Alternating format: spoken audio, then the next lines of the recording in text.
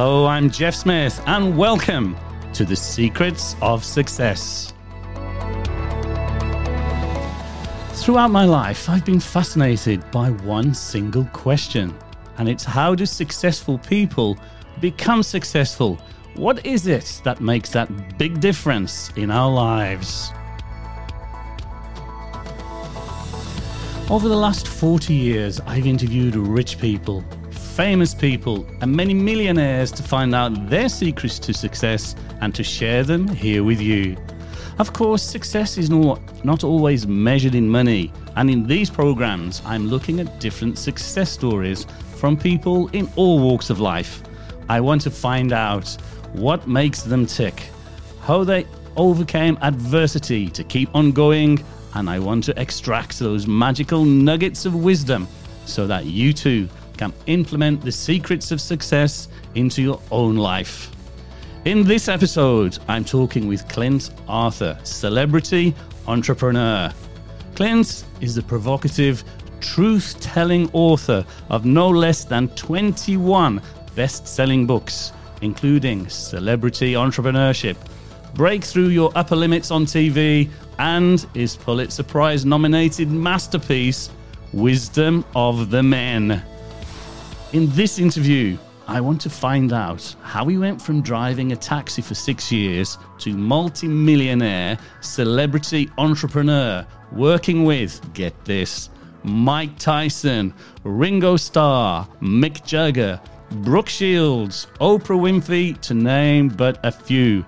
And in addition to that, he's worked with 5 presidents of the United States. This is a real rags to riches story, talking about extremely high levels of success and what it takes to get there. So let's bring in the man himself. Welcome to the show, Mr. Clint Arthur. Thank you very much. Hey, Clint, you've achieved so much in your life. You've met so many incredible people. It's difficult for me to know where to begin. However, before we get into your secrets of success, tell me about your childhood. I know you were born in New York City. What was life like for you as a child? When you grow up in New York City, you take a lot of taxis. And I don't know, man. I always wanted to be a taxi driver. And, you know, even though I graduated from the Wharton Business School, when you think about New Year's Eve of the millennium, what were you doing? Were you partying with family and friends? Were you getting some Y2K cash out of an ATM? I was behind the wheel of yellow cab number 6087. And I was driving these 2 guys to a party. This was in Los Angeles, California. And I was driving these 2 guys to a party in the Hollywood Hills. I'm listening in on their conversation, and one of them goes, "Hey man, did you hear about Mr. Carrera? They made him the last partner right before the Goldman Sachs IPO." And I turn around and I go, "Are you talking about Chris Carrera?" "How do you know Mr. Carrera?" "Chris Carrera was a pledge in my fraternity at the Wharton Business School." Wow. He was one of the punks that I used to make dance around the living room of our house with their tighty whities on top of their heads when I was the pledge master. And here he had just cashed out $1 gazillion during the Goldman Sachs IPO. And I was driving yellow cab number 6087 in Los Angeles for years and years and years as I chased the Hollywood dream. And I grew up a lower middle class kid. I didn't know what money was when I was growing up. Mm-hmm. I didn't even know what money was really after graduating from the Wharton Business School. All I knew was I just didn't have it. But it didn't have an impression on me. I was circulating. I was brothers with all these children of millionaires. You know, the reason I went to the Wharton Business School was because I read about it in a book, and the main character of this novel had graduated from this fantastic business training school called the Wharton Business School. And I looked it up in the encyclopedia, and I learned that it was a real thing, and that the children of the world's top business tycoons would go there to learn about business. And sure enough, it was true. I mean, you know, Omaha Steaks. That guy was a fifth generation entrepreneur. He was one of my fraternity brothers. You may have heard of this guy named Saul Steinberg. He was a Wall Street tycoon. He owned a big insurance company called Reliance. He extorted millions and millions of dollars out of Disney in the 80s when he tried to greenmail the Disney Corporation. His son was one of my fraternity brothers. It was a real thing, but even still, I didn't understand. You know, when you're young, you think you know everything, but really you know nothing. Yes, absolutely. Nothing about anything. Let me just put a timeline on this. So you grew up in New York. You wanted to be a taxi driver. You became a taxi driver in New York. How old were you at this point? I was in my mid-20s driving a taxi in Los Angeles. While after graduating from Wharton Business School, I go back to get the cheers from my parents. And instead, they just get into a huge argument. And my dad storms out of the house. And I'm sitting on the couch with my mom in the living room. And I go, you know, Mom, the way he resents you all these years, have you been cheating on Dad? And I'm thinking to myself, holy cow, where did that question come from? I never even thought that one time before in my whole life. And then I'm thinking, wow, that's the rudest thing I ever said to anybody. And then I'm thinking, how come she's not answering the question? And she goes, he's not your real father. Your real father was a doctor at the fertility clinic we went to for 6 years trying to have you, and you look just like that guy. And that is what rocked me off my course. See, I was on track. I had an offer from an investment bank on the 87th floor of number 1 World Trade Center. And the next day I call up the investment bank vice president and say, sir, thank you very much for the offer. I've decided I don't want to be an investment banker anymore. Even though I just graduated from the Wharton Business School in the late 80s, and that's what everyone was doing and wanted to do. That's how come Chris Carrera was made the last partner at Goldman, because he did it, but I didn't. And instead, I ran off to Hollywood and tried to find myself. Who was I? Because I didn't know who I was anymore, and I sure as heck didn't know what I wanted to be when I grew up anymore. I started writing screenplays and going on auditions, trying to become a movie star in Hollywood. Right. And that is what put me behind the wheel of a taxi for years and years and years in the 90s, all the way through to 2000. And there you go. Wow. You must, I can't imagine what that would have felt like when your mother says your father is not your father. Your world, I just don't know. I don't know. I just don't know. It's amazing world. How much of your own understanding of who you are, how much of your identity is founded on who you think your parents are. Now, I read in Forbes magazine that 30% of all people don't really know who their actual father is. And if you think about what it takes to conceive a child, that statistic is somewhat believable. Yeah. And I believe it. Yeah. So how did your parents feel about you being a taxi driver then? Oh, this was the worst thing in the world. I mean, especially for my father who raised me. He was an accountant. The pride of his life was that his son graduated from the Wharton Business School, and here he had become the Wharton taxi driver. Not a great thing. Yeah, yeah. But then, luckily for me, that happened. What is the key to success? The key to success, I believe, is trying with all your heart and soul, but beyond what you thought you would ever have to do, paying more dues than you thought you would ever have to pay. I wrote 30 screenplays. I really did think that if I wrote a good enough screenplay, that I could become the star of the movie. And I had producers who optioned my screenplays and said, you're going to be the star of my next movie. And then I would never hear from them again. Okay, so what happened? How did you get from behind the wheel of the taxi? Right. Well, that night on New Year's Eve of the millennium, I'm counting up my money. $513. I was supposed to be a big special person. Where was Chris Carrera tonight, dancing at the Rainbow Room? And that was the night that I decided I had done this long enough, 13 years of chasing a dream. You know, you're supposed to make it in 10 years. It's supposed to take 10 years to become an overnight success. I love that. Right? I mean, that's what it's supposed to take. And I went 11 years, I went 12 years, I'm overdue. And then came 13 years and I said, I can't do this anymore. I'm never going to write again. Okay. And that was actually the second time that I quit writing.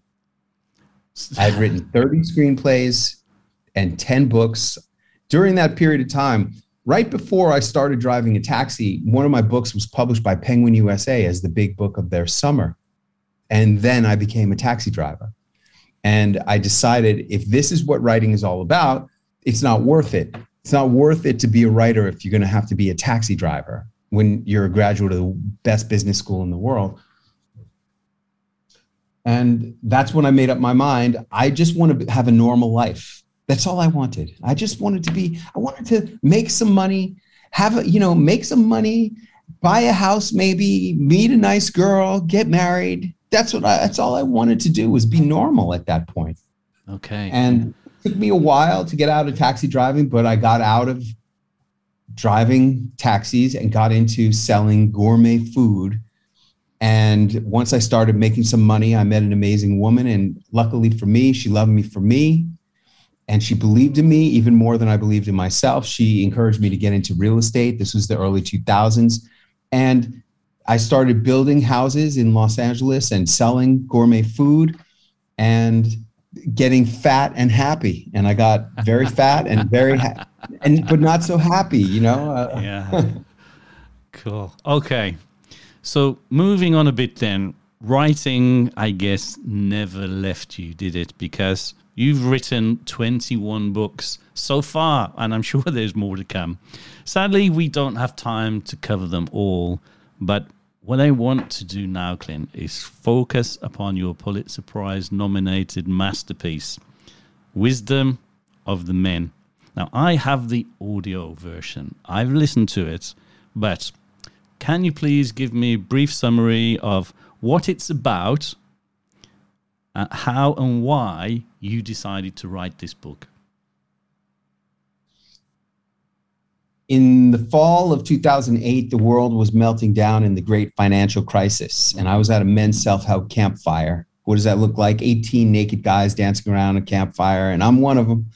And I look across the yellow and orange crackling flames, and I see the shaman pointing at me across the fire. Mm-hmm. You don't know it yet, but you're already dead.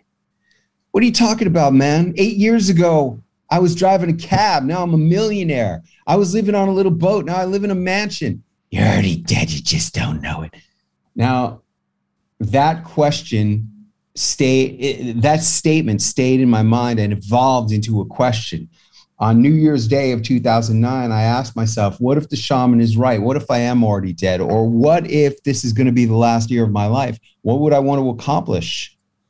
And I was surprised that the first thing I wrote down on that list of things that I would want to accomplish in the last year of my life was that I had to write my book about what I learned at the Wharton Business School that enabled me to become a millionaire in a few short years when I had been driving a taxi.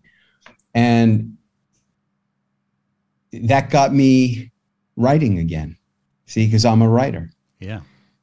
And the Wisdom of the Men came out of my work with men's self-help groups, because every time we'd have a meeting, every week we'd meet for 3 hours. And when I became the leader of the team, which I did after about a year and a half, at the midway point of every meeting, I would say, is there any man who needs the wisdom of the men?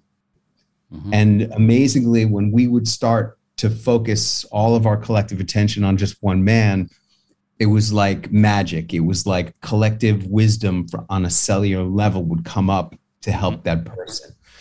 The goal of the book, The Wisdom of the Men, was to provide the answers for people to any question that you might have about your life. If you read The Wisdom of the Men, the answer is in there, because what is the wisdom of the men? I've been asking, just like you ask, what does it take to become successful? I've been asking for decades now, what's the most important thing you ever learned? Or I've been learning from people, what's the most important thing you ever learned? And those answers are what's in the book. The book is full of stories about the people I met and the answers to that question. And originally it was conceived that I would write about all the most important men, my dad, my grandfather, the guy who gave me my first job.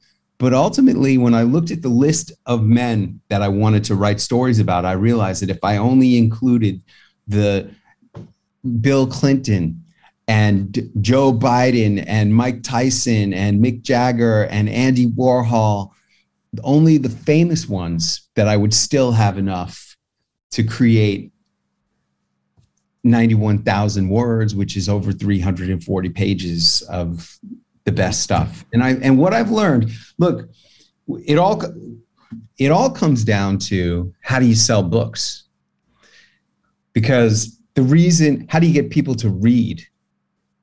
See, the lesson that I did not learn when I was driving a taxi in Los Angeles, when I was chasing the Hollywood dream for 13 years, is that you could be the greatest actor in the world, but if you're nobody, nobody's going to hire you, because nobody wants to work with nobody. Not in Hollywood, not anywhere. You think you're exempt because your business is different. That's the big joke in my community. Yeah, but my business is different. It's not. The only thing that matters is not what you do or how good you are, but who you are. And who you are is a function of who you are really perceived to be. When people heard you reading my introduction, that introduction is really the work that I have accomplished over the last 10 years of being a celebrity entrepreneur, is creating an introduction like that so that people think that I'm worth listening to, that I might have something good to say based on who I've been associated with, what I have done, where I have been, my credits, those are all my marketing. And that's the lesson I did not understand in Hollywood, but over the past 11, 12 years of being an author and trying to figure out, how do you sell books so that I wouldn't have to quit writing again for the third time? Yeah. That's what I've come to understand. That's how you become successful, is you have to create that marketing, that perception that you are somebody. And the fascinating thing, this is really the fascinating thing. How you become successful is by becoming successful. By building up the marketing, you transform. Having, my first celebrity selfie, I think, was with President George H.W. Bush. That's not a bad selfie to begin with, is it? That's not a hard one. That's not a horrible one. I was visiting one of my gourmet food clients who was a chef at the Wynn Resort in Las Vegas on a Sunday morning at 11 a.m. It's just me and the executive chef of the Danielle Blue Brasserie, multi-million-dollar restaurant. Me and the executive chef are in there, and he's stirring a giant vat of lobster bisque with a stick blender the size of a baseball bat. And I say to him, you're the executive chef of this huge restaurant. Why don't you have one of your sous chefs do that for you? He says, because this is my métier. I love it. That's his thing. And just at that moment, boom, I see these three guys in suits. Two of them are Secret Service agents, and the third one is George H.W. Bush. And they just go walking through the kitchen. And I go, holy cow, that was the president of the United States. And this French chef goes, really? So I go running after him, and I loved taking seminars. I love taking seminars. One of the seminars I had taken was with a man named Mark Victor Hansen, who wrote Chicken Soup for the Soul. Mm-hmm. And one of the pieces of advice that he gave in this seminar was, you should always carry a camera with you, because you never know if you're going to meet someone famous or special that you want to get a photo with.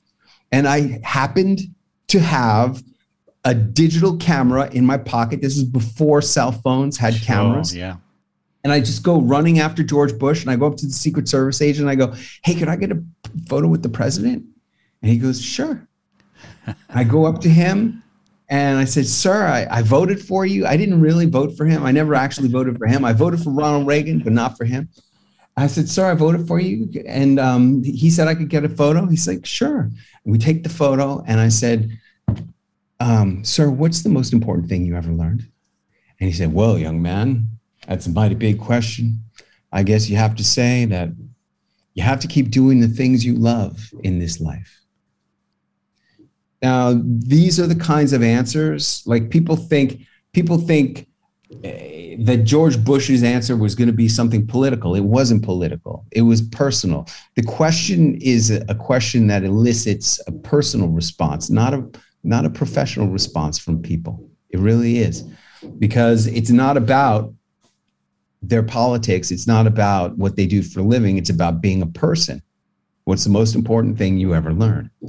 And George Bush loved to jump out of airplanes wearing parachutes. He did it when he was 90 years old. Kept doing the things he loved in his life. And I think that's really an important answer. You got to keep doing the things you loved. It's shaped a lot of my life. You know, now I've moved to Acapulco. I primarily live in Acapulco, Mexico, because the thing I love the most is to swim in tropical water. I go down to the ecological beach at the bottom of my neighborhood on the bottom of the hill, and I swim in tropical waters anytime I want, because that's what I love doing. And that's the advice of George H.W. Bush. And that's really what this book is all about. How's that? Yeah, that's awesome. So I'm going to reverse your favorite question to you. What's the most important thing you've ever learned? That who you are is more important than what you do or sell. You see, and that really goes to the heart of it all. In that it's not about the work that you do in this life. It's about who you become. That's really deep. And I can feel people saying, how do I discover who I am? So given your journey, how did you discover who you truly are? Well, that comes out of the work that you do. I mean, you're going to spend most of your time probably working, and that's going to shape who you are. So who you are is more important than what you actually do or sell. But what you do or sell will develop who you are. And I do a lot of these, I focus my work. What I've learned is that the marketing of who you are shapes who you are in the eyes of your customers and prospects, and also in your own self. See, all I do now, I love writing. I'm a writer. I love writing so much that I quit writing twice and came back to figure it out the third time. Mm-hmm. And what I've come to understand in figuring out how do you sell books is that the marketing of the book, the marketing of you is how you sell the book, because people are trying to buy a piece of you. They want to buy into your mind. And the marketing of you is more important than the book. All I really focus on is, in my professional career, the marketing of me. The work that I do writing the book, that's fun. That's like my hobby. My hobby is writing the book. My job is marketing Clint Arthur so that I can sell books and tickets to seminars and coaching and consulting. That's my job. My job is marketing me so I can sell all the things that I quote unquote do for clients. And along the way, the marketing of me, which is what I do, has shaped who I am. Because meeting all these people, Martha Stewart, Dr. Oz, Mike Tyson, Mick Jagger, all of that is work. That's my work. And along the way, meeting all those people, I think it was Charlie Tremendous Jones. He said, your life will be the same except for the books that you read and the people that you meet. Well, those are the people I meet. All the people that I met, they're in the book. Here's the cover of the book.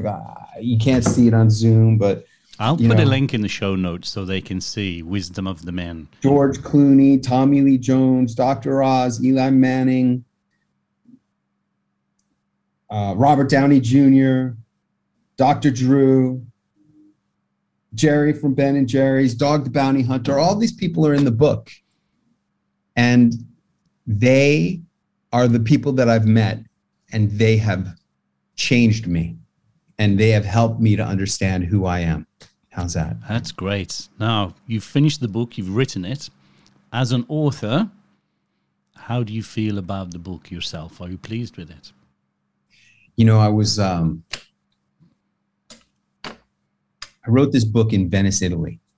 I was so inspired by Venice, Italy. I was intimidated by the book. It took me 7 years to get ready to write the book. Mm-hmm.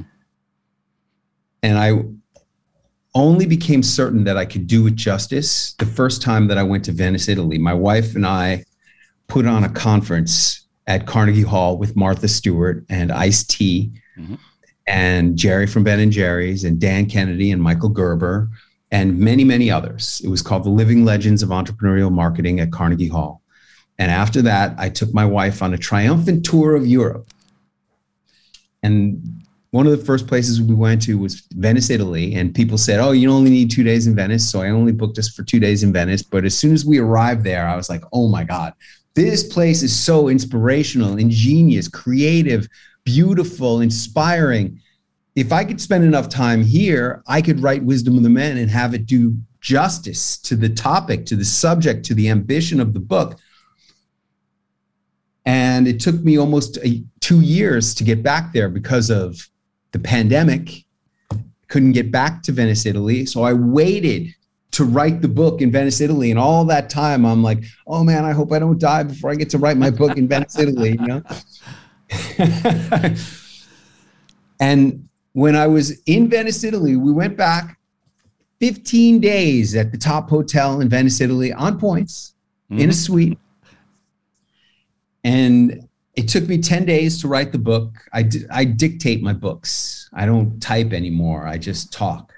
Because I'm not just an author, I'm a speaker. And what I've learned is that because I tell my stories as a speaker over and over and over, it helped me to write the book with very little editing required, because I'd already told these stories many times and I was just retelling the same stories again after practicing. It's a great way to write. On the last morning of writing my book, it was about 7 o'clock in the morning, and I'm in San Marco Square in Venice, Italy. And I finish the last chapter and I'm like feeling the anticlimax. And I'm thinking to myself, wow, is this all there is? Is that it? Is that good enough? Is that doing justice to Wisdom of the Men? All this waiting and planning and time. I actually made a Facebook Live video about that. It's a very strange feeling. The book is finished. Now I have to let go of my baby. Now, did I do good enough? Did I? Yeah. Well, that's my question. You finished it now. You look back in retrospect. Are you happy? Are you happy with what you've done with the book? Has it achieved what you wanted to achieve? The book itself. In many ways, it has exceeded my ambitions for the book. A Pulitzer Prize nomination.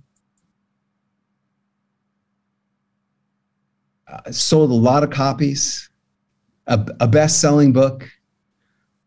You know, I love the book.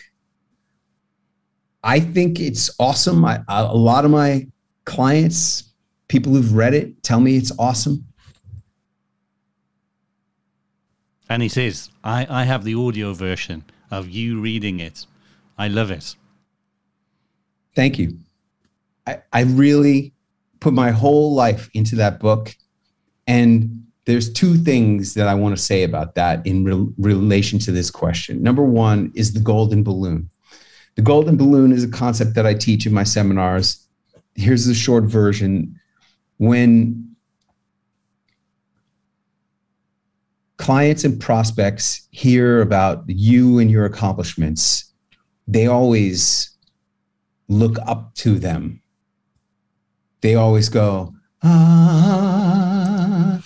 Whereas you, knowing what it took to do whatever it was, and knowing what it actually was, and knowing what it could have been, you always think,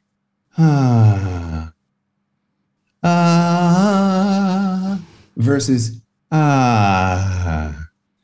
because familiarity breeds contempt. You're never going to think of your own stuff as good as others will think of it, looking in from the outside. You on the inside looking out, you see all the cracks and the flaws and what it could have been. Or just based on the fact that it's yours, you think less of it than people who it's not theirs. That's the first concept. And then the second part of it is that familiarity breeds contempt. You know, knowing your own stuff, you're always going to think less of your own stuff. So it's really tough to judge your own work. I think it's great. I've read the book many, many times. I'm getting ready to translate it into Spanish. And in many ways, it's helped me to become more of the man that I've always wanted to be, which has been, that's the goal of all the work that I'd started doing with the men, was to be the man you've always wanted to be. That's really the goal of the book, was to help me to become the man that I always wanted to be, and to help the readers or listeners of the audio. And by the way, the Audible is on, the audio version is on Audible. It's $1 to get an Audible version of this book. If you're enjoying the sound of my voice or the stories that I'm telling, you'll enjoy the whole Audible book. And I don't know about you, but I got a lot of Audible credits that I just can't seem to get rid of. So I have the book on Audible. I love it. I've said already. So I was really looking forward to this interview today. And the Audible production sounds just like you right now. It's great. It's great. It's not dictatorial or anything like this. This is the heart and soul of Clint Arthur. That's what really comes across. And that's what I'm hearing now. And that's why I ask, when I asked you, are you happy with this? And that's what I was searching to find out. Did you get it? Okay, I have a slightly different question for you now. So you hit on some really mega important things about books, successful authors, and things like that, because I've helped lots of people to write books. And I've also have many people come to me who have written a book, but it doesn't sell. Now, you and I know why and all of those things, but I want to tap into your experience right now. What advice, having gone through all of your trials and tribulations, successes and failures, if someone now says, Clint, I want to write a book, but I want to write a book that sells, because the two are very different things, right? Some people might want to write a book and that's it. And there's nothing wrong with that. But there's other people who want to say, you know, I'd love to write a bestseller. Yeah. So what's the process? You got to understand what Robert Kiyosaki says. He says, I'm not the best writing author, but I am the best selling author. And these two things are different. They're completely different. And the quality of the book has nothing to do with how the sales are going to be. There was a very famous book. Remember the Celestine Prophecy? I don't, I'm afraid, no. Oh my God, it was a big self-published book and very poorly written book. And, you know, the people say 50 Shades of Grey was not a literary masterpiece and yet was a big best-selling book. And so what's the difference? What makes something sell versus not? And that is marketing. It's all marketing. And you really need to understand that your job as an author is a two-pronged job, and you should really think of your work as the writing as the fun part. That is the fun part. For me, it's the artistic creativity of being a writer and doing my best and, treating myself well. I mean, going to Venice, oh my God, it was so amazing to go write a book in Venice, and I'm going to go do it again because it was so amazing. Amazing place to write. But then comes the work. The work is the marketing. And when you finally get this, you think you're marketing the book. It's not about marketing the book. It's about marketing you, because people are buying people. People buy people. They don't buy products. On the back of my previous book was called Celebrity Entrepreneurship. On the back cover of that book, I state the following. The big problem most entrepreneurs have is that they think people are buying their product or service when in fact they're actually buying you. Most entrepreneurs, and if you're an author, that makes you an entrepreneur. Most entrepreneurs have competition who have very similar products or service. Maybe your book is a detective novel. Maybe your book is a self-help book. Maybe your book is a book of poetry. Well, there are other detective novels, other self-help books, other books of poetry that are competing with yours. The only difference between your book and the others is you. That's the only real difference. Everything else is subjective. The only real objective difference is the author. And that's why I focus exclusively, all my work is just marketing Clint Arthur. Okay, so you're going to write another book. When does the marketing begin and when does the writing begin? Which comes first? Well, here I am already marketing that book 6 months in advance. I met Marcy Shimoff, the author of Chicken Soup for the Woman's Soul. And she told me she starts marketing her book 6 months in advance. And I haven't even come up with the outline yet, but I'm telling you, I'm working on like an international spy thriller. I'm going to do my first fiction work.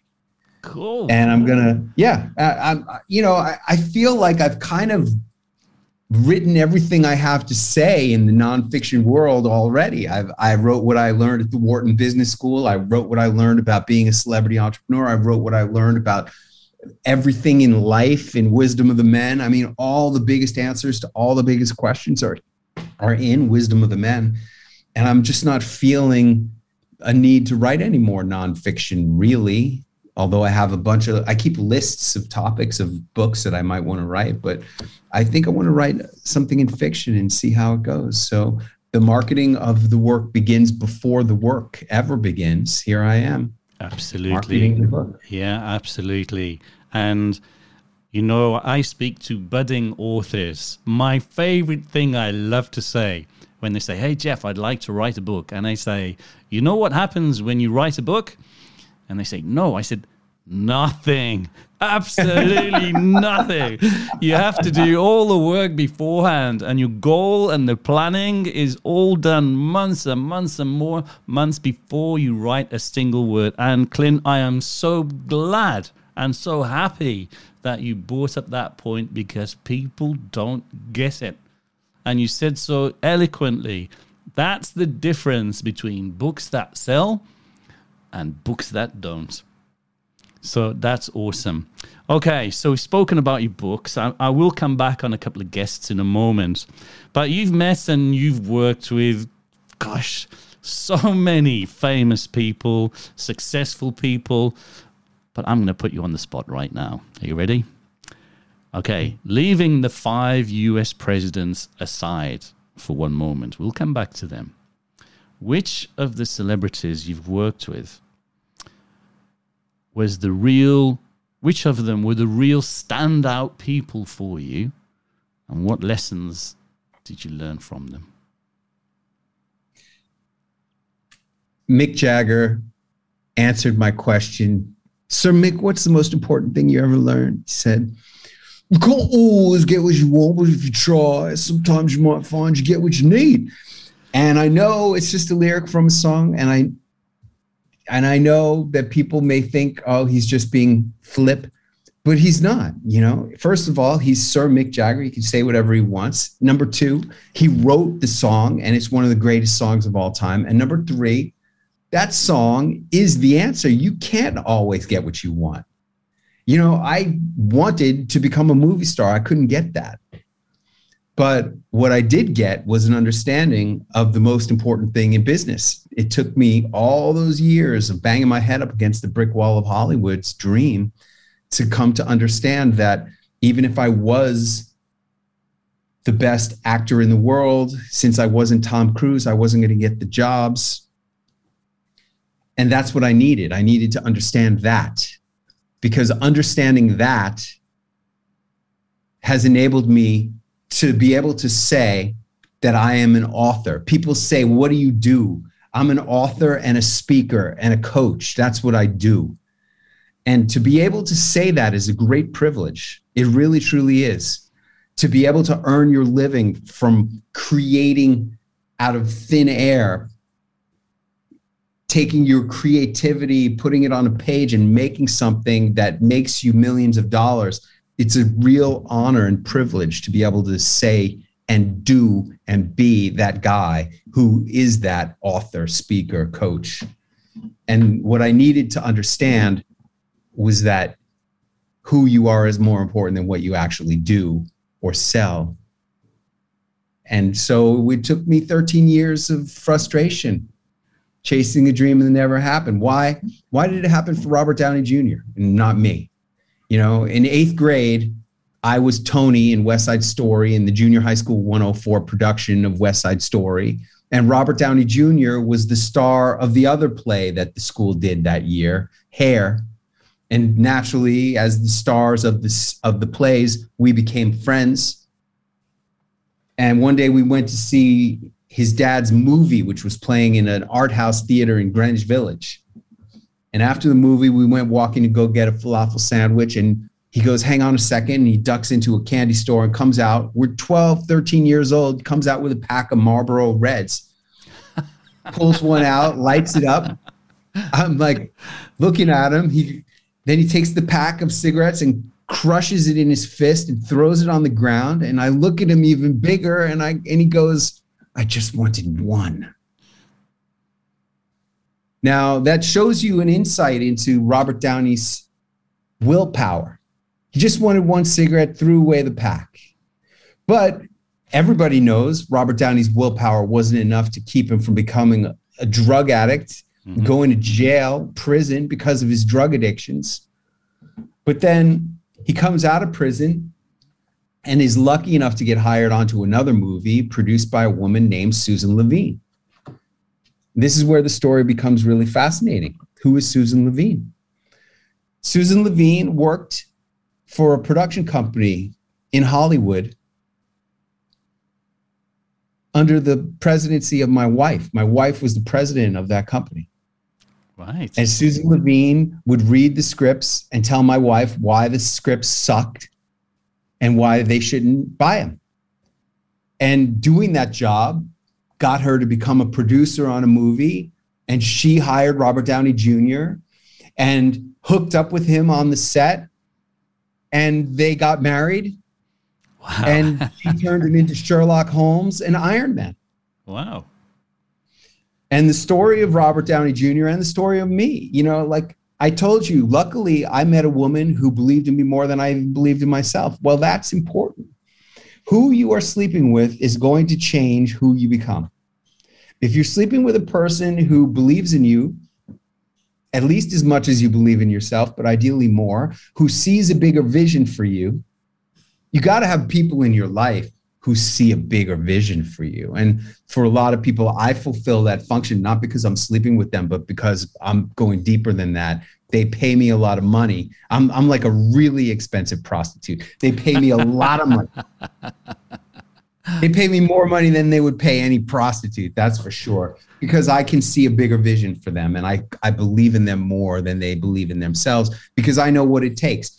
They see, I want to sell 500 books. I see how they can become a New York Times bestseller. I see how they can have a seminar where they can charge $5,000 or $10,000 a person to teach what they know in a tropical location like Acapulco, Mexico, and have people fly in from around the world to make that happen. I see what's possible for them. And for a lot of people, the only person in their life who's going to be that person is the person that they're married to or sleeping with. And for Robert Downey Jr., it was Susan Levine. And for me, it was my wife.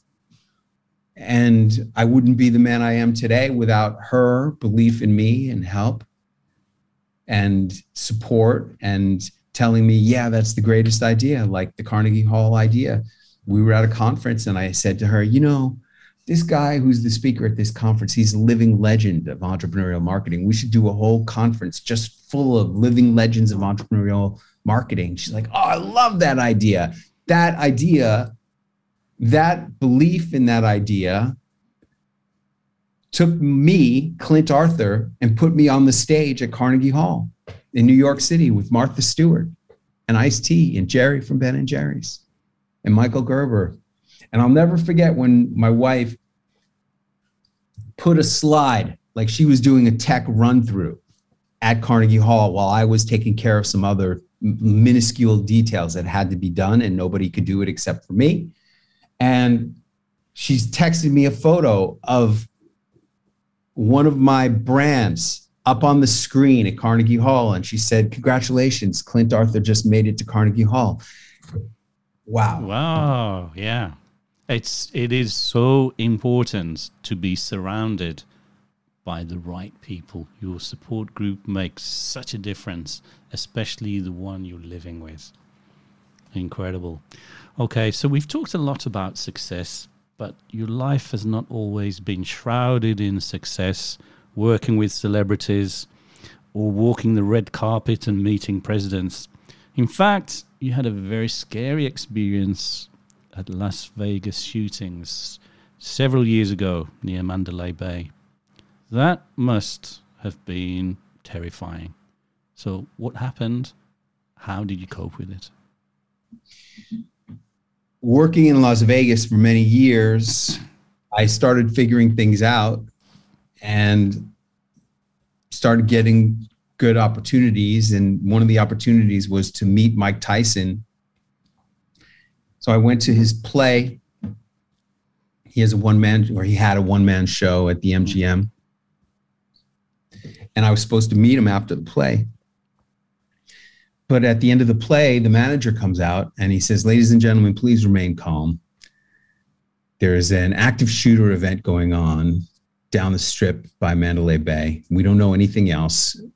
The safest place for you to be right now is right here. We're just going to keep you here in the theater until we know more. And I'm like freaking out because I'm there with a whole bunch of my clients and my wife.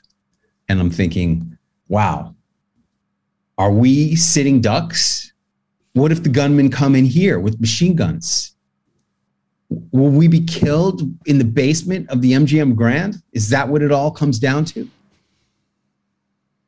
30 minutes later, the manager comes back out. He says, ladies and gentlemen, we are told that the active shooter event is concluded. The strip is still closed. But if you want to leave the theater, you can leave the theater right now. And I said to my clients and my wife, follow me, because I've been working in Las Vegas for more than a decade. I know every back alley and nook and cranny in every hotel in Vegas. And I took everybody and led them through the bowels of the MGM Grand out to the back, away from the strip. And we walked down Koval Lane to the Hard Rock Casino. And we went to the diner and had hamburgers and milkshakes until 2:00 in the morning when we could return to our hotels on the strip.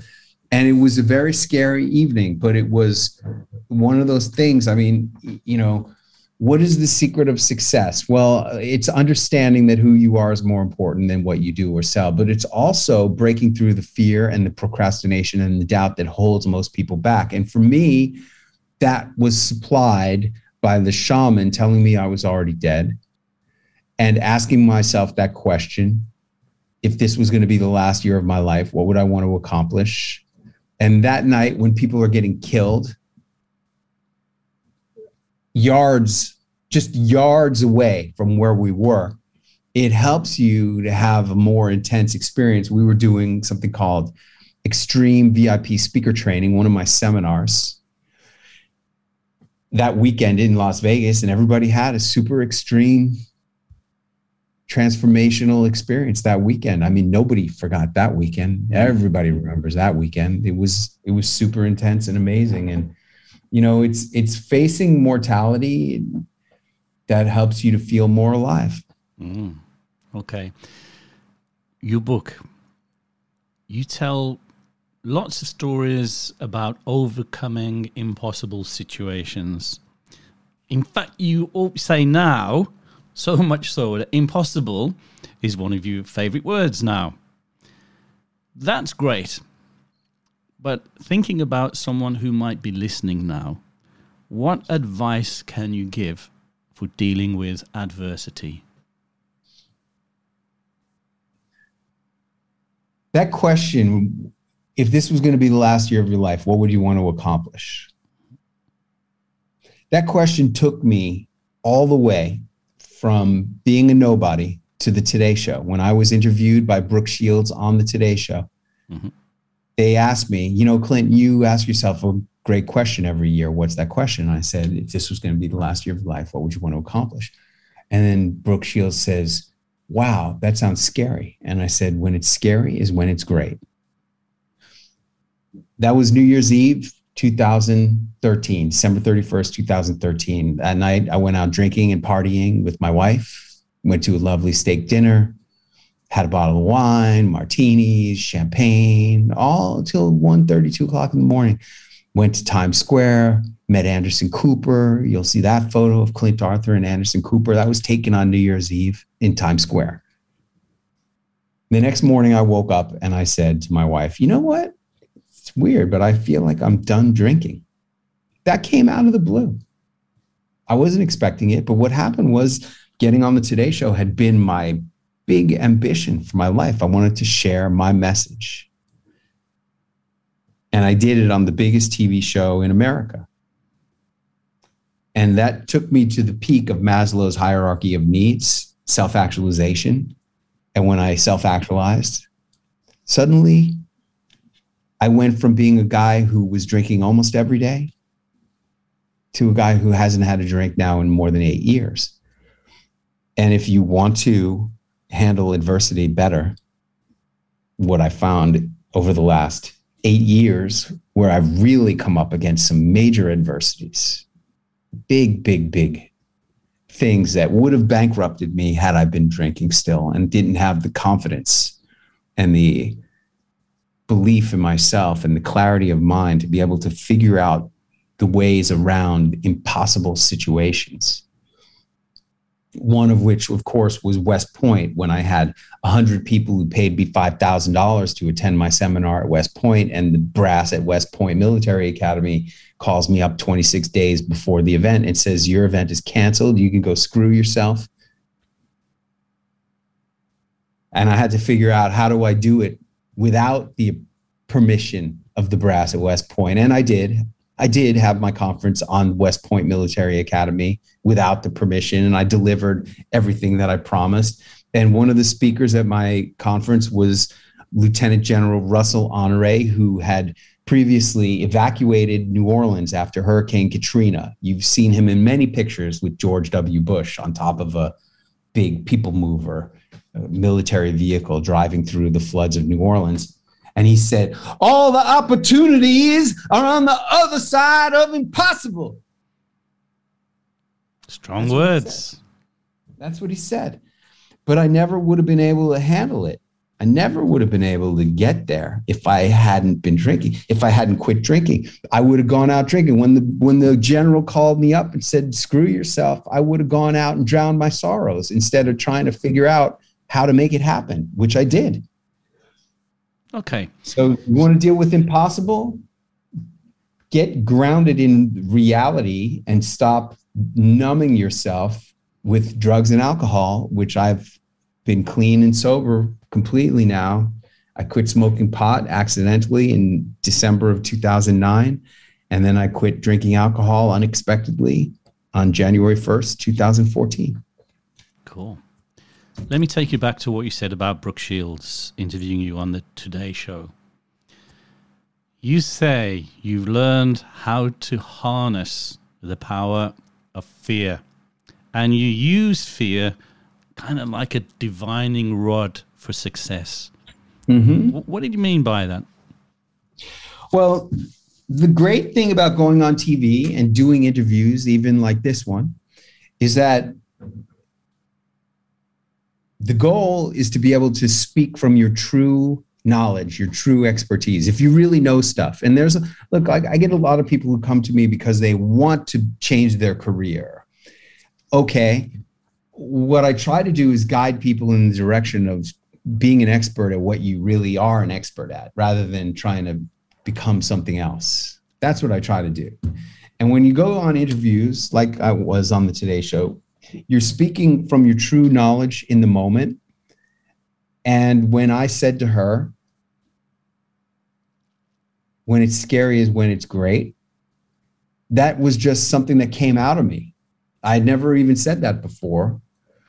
But when the pandemic hit in 2020, it was really interesting. I was in the middle of an 8-city speaking tour. I had just done the fourth city, which was Los Angeles. I was hosting Tony Robbins' birthday party. And after that event, all the other events that I was scheduled to speak at got canceled. And I said to my wife, hey, look, we could go back to our apartment on the 13th floor in Midtown Manhattan and be quarantined in New York City. Or we could stay here in LA and hole up in one of our loft apartments here in LA. Or we could rent a house in Arizona or Florida, someplace warm. Or we could just go down to our favorite resort in Acapulco and turn this into a vacation and just quarantine in the hotel suite. That's what we did. And we hadn't been to Acapulco in many years because, unfortunately, even though it was our favorite place to go vacation, it was quote unquote dangerous, the murder capital of the world. And we went down and checked into the hotel. And then I heard an announcement. The U.S. State Department recommends that all Americans return to America. Wherever you are in the world, you should go back to shelter in place in America. And that's when I rented my first villa in Acapulco, because if they wanted everyone to go back to America, I don't do what everybody does. I do the opposite of what everybody does. And so we stayed in Acapulco, and 2 weeks to slow the spread turned into 4.5 months in Acapulco. The night before we moved into that first vacation villa, I was terrified. This place didn't even have a front door. You just walk up the steps and you're in the outdoor living and dining area. The bedroom had like the flimsiest little 1/8 of an inch thick slide bolt, that you would use to hold a drawer closed, not a secure door. And I'm thinking to myself, is it safe? Are we going to get killed living in a house like that? Can I buy a gun? I went online. Can you buy a gun in Mexico? You can't buy a gun in Mexico. It's against the law. They throw hunters from America many times have arrived in Mexico with their guns and been immediately thrown in prison because you can't have a gun as a private citizen in Mexico without a special license from the army. Well, when we walked into this first vacation villa, up the steps into the outdoor living room and dining room, and we saw the view that we had seen like a week before, we went there and looked and we saw the view. We had our own huge private pool and a chef and a private maid and 5 bedrooms and a yard for the dog. We looked at each other and we said, "Oh, what have we been doing all these years going to hotels instead of living like this?" And then we started looking at real estate, houses available for sale. And at the end of the 4.5 months, we had an accepted offer on our first of 2 villas that we now own in Acapulco. And I realize now, whenever anything is scary, that's when it's really going to be great. That's where the opportunities for growth occur, is when you face the fear and do it anyway. My favorite quote from General George S. Patton: accept the challenges so that you can feel the exhilaration of victory. That's how you come alive, from feeling the exhilaration of victory. Because when you feel the fear, usually it's unfounded fear. Usually fear is just all in your mind. And when you triumph over that fear, that's when you feel the exhilaration of victory. Okay, so what do you think holds people back from achieving their success? Fear, procrastination, and doubt. Those are the things. And really, the big fear is the fear of looking stupid. That's the main reason why people don't do stuff. You don't want to look stupid to yourself or to your friends and family. And the funny part is that your friends and family don't do anything. Like, they have no basis to criticize you because they don't do anything. Maybe they have a job where they punch a clock, but they're certainly not writing books or trying to create businesses or products or seminar events. They're not doing anything. So their criticism is really meaningless because they have no basis to criticize. But the fear of looking stupid to yourself is a real one. And people don't want to look stupid they don't want to look stupid to their own self. Oh, I'm such an idiot for trying. But I have found, and I know it may sound trite, but things are trite because they're true. The only thing you'll regret is not the things you do, but the things you don't do. Everything you do, you're going to learn, and you're going to grow and deepen your understanding of who you are. And as long as you don't start criticizing yourself, as long as you're kind to yourself and treat experiences as learning opportunities. People say 13 years chasing the Hollywood dream, driving a taxi after graduating from the Wharton Business School, you feel like an idiot. And I say, hey, look, that was my path. That's what I had to do to learn the most important lesson in business, which is who you are. More important than anything. Okay, so you've found out who you are, and you've preempted my next question, really, because we're getting close to the end. But I want to take Clint Arthur right now, take him back to the taxi driver, where he's chasing the Hollywood dream, writing the screenplays. What advice would you give?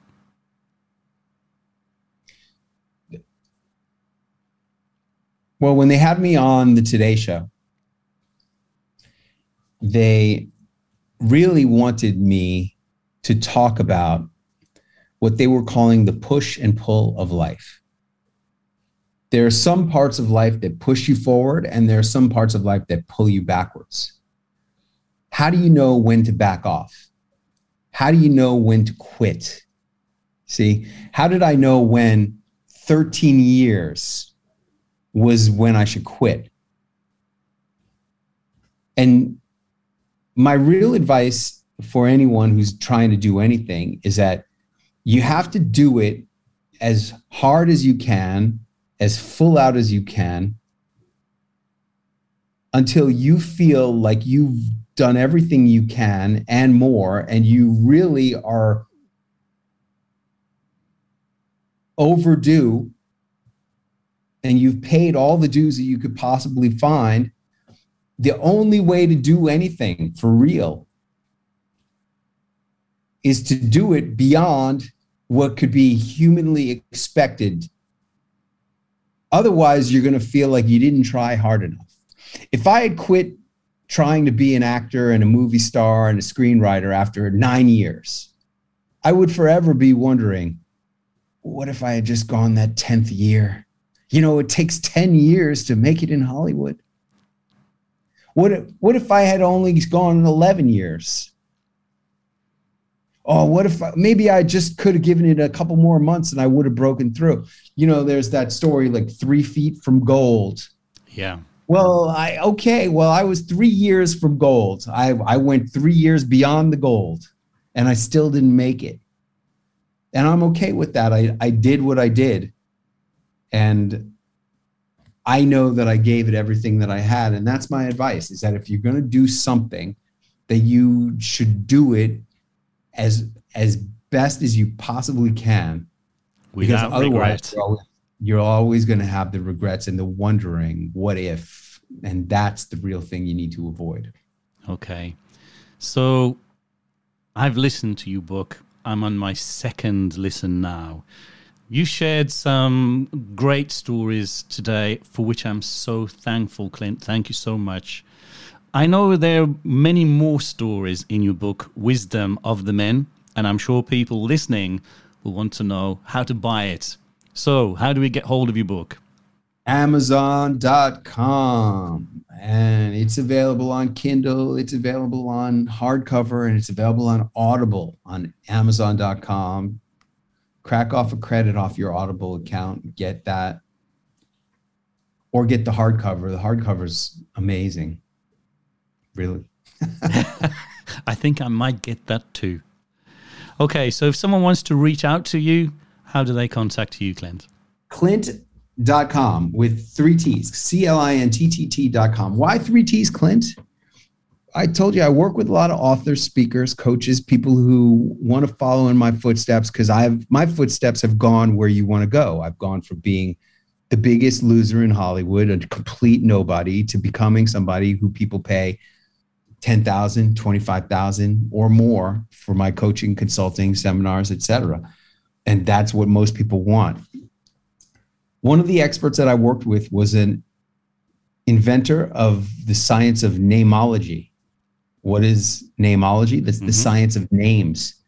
And she said to me, Clint, I wish you had an extra T on the end of your name, because the T's always end up on top, like Trump. I said, oh, that's interesting. Adding an extra T. So I went and I tried to get Clint with 2Ts.com, but that wasn't available. But I got Clint with 3Ts.com. And it seems to be easy to remember. And it's working quite well thanks to the science of namology. Clint with 3Ts.com. Yeah. Well, that message is certainly stuck with me for sure. Well, that's it for today. Thank you very much, Clint. You have been truly amazing. I might even call you back when you get your next book out for sure. Well, thank you for listening to The Secrets of Success. I hope you enjoyed the show and it's helped you to ignite your passion, to be a catalyst for action and giving you the fuel you need to realize your dreams. I really hope you've enjoyed the show. If you have, please hit the follow button to make sure you don't miss any new episodes. Leave a review and share. It really does make a huge difference.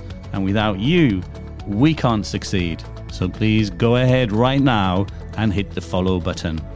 I'm always searching for great success stories. And if you'd like to be a guest on the show, or you'd like to nominate a guest, please contact me at jeff-smith.com. I'd really love to hear from you and welcome you onto the show. For today, Clint Arthur, thank you so much. You have been incredible. And that's all from me. Thank you again for listening and have a great day.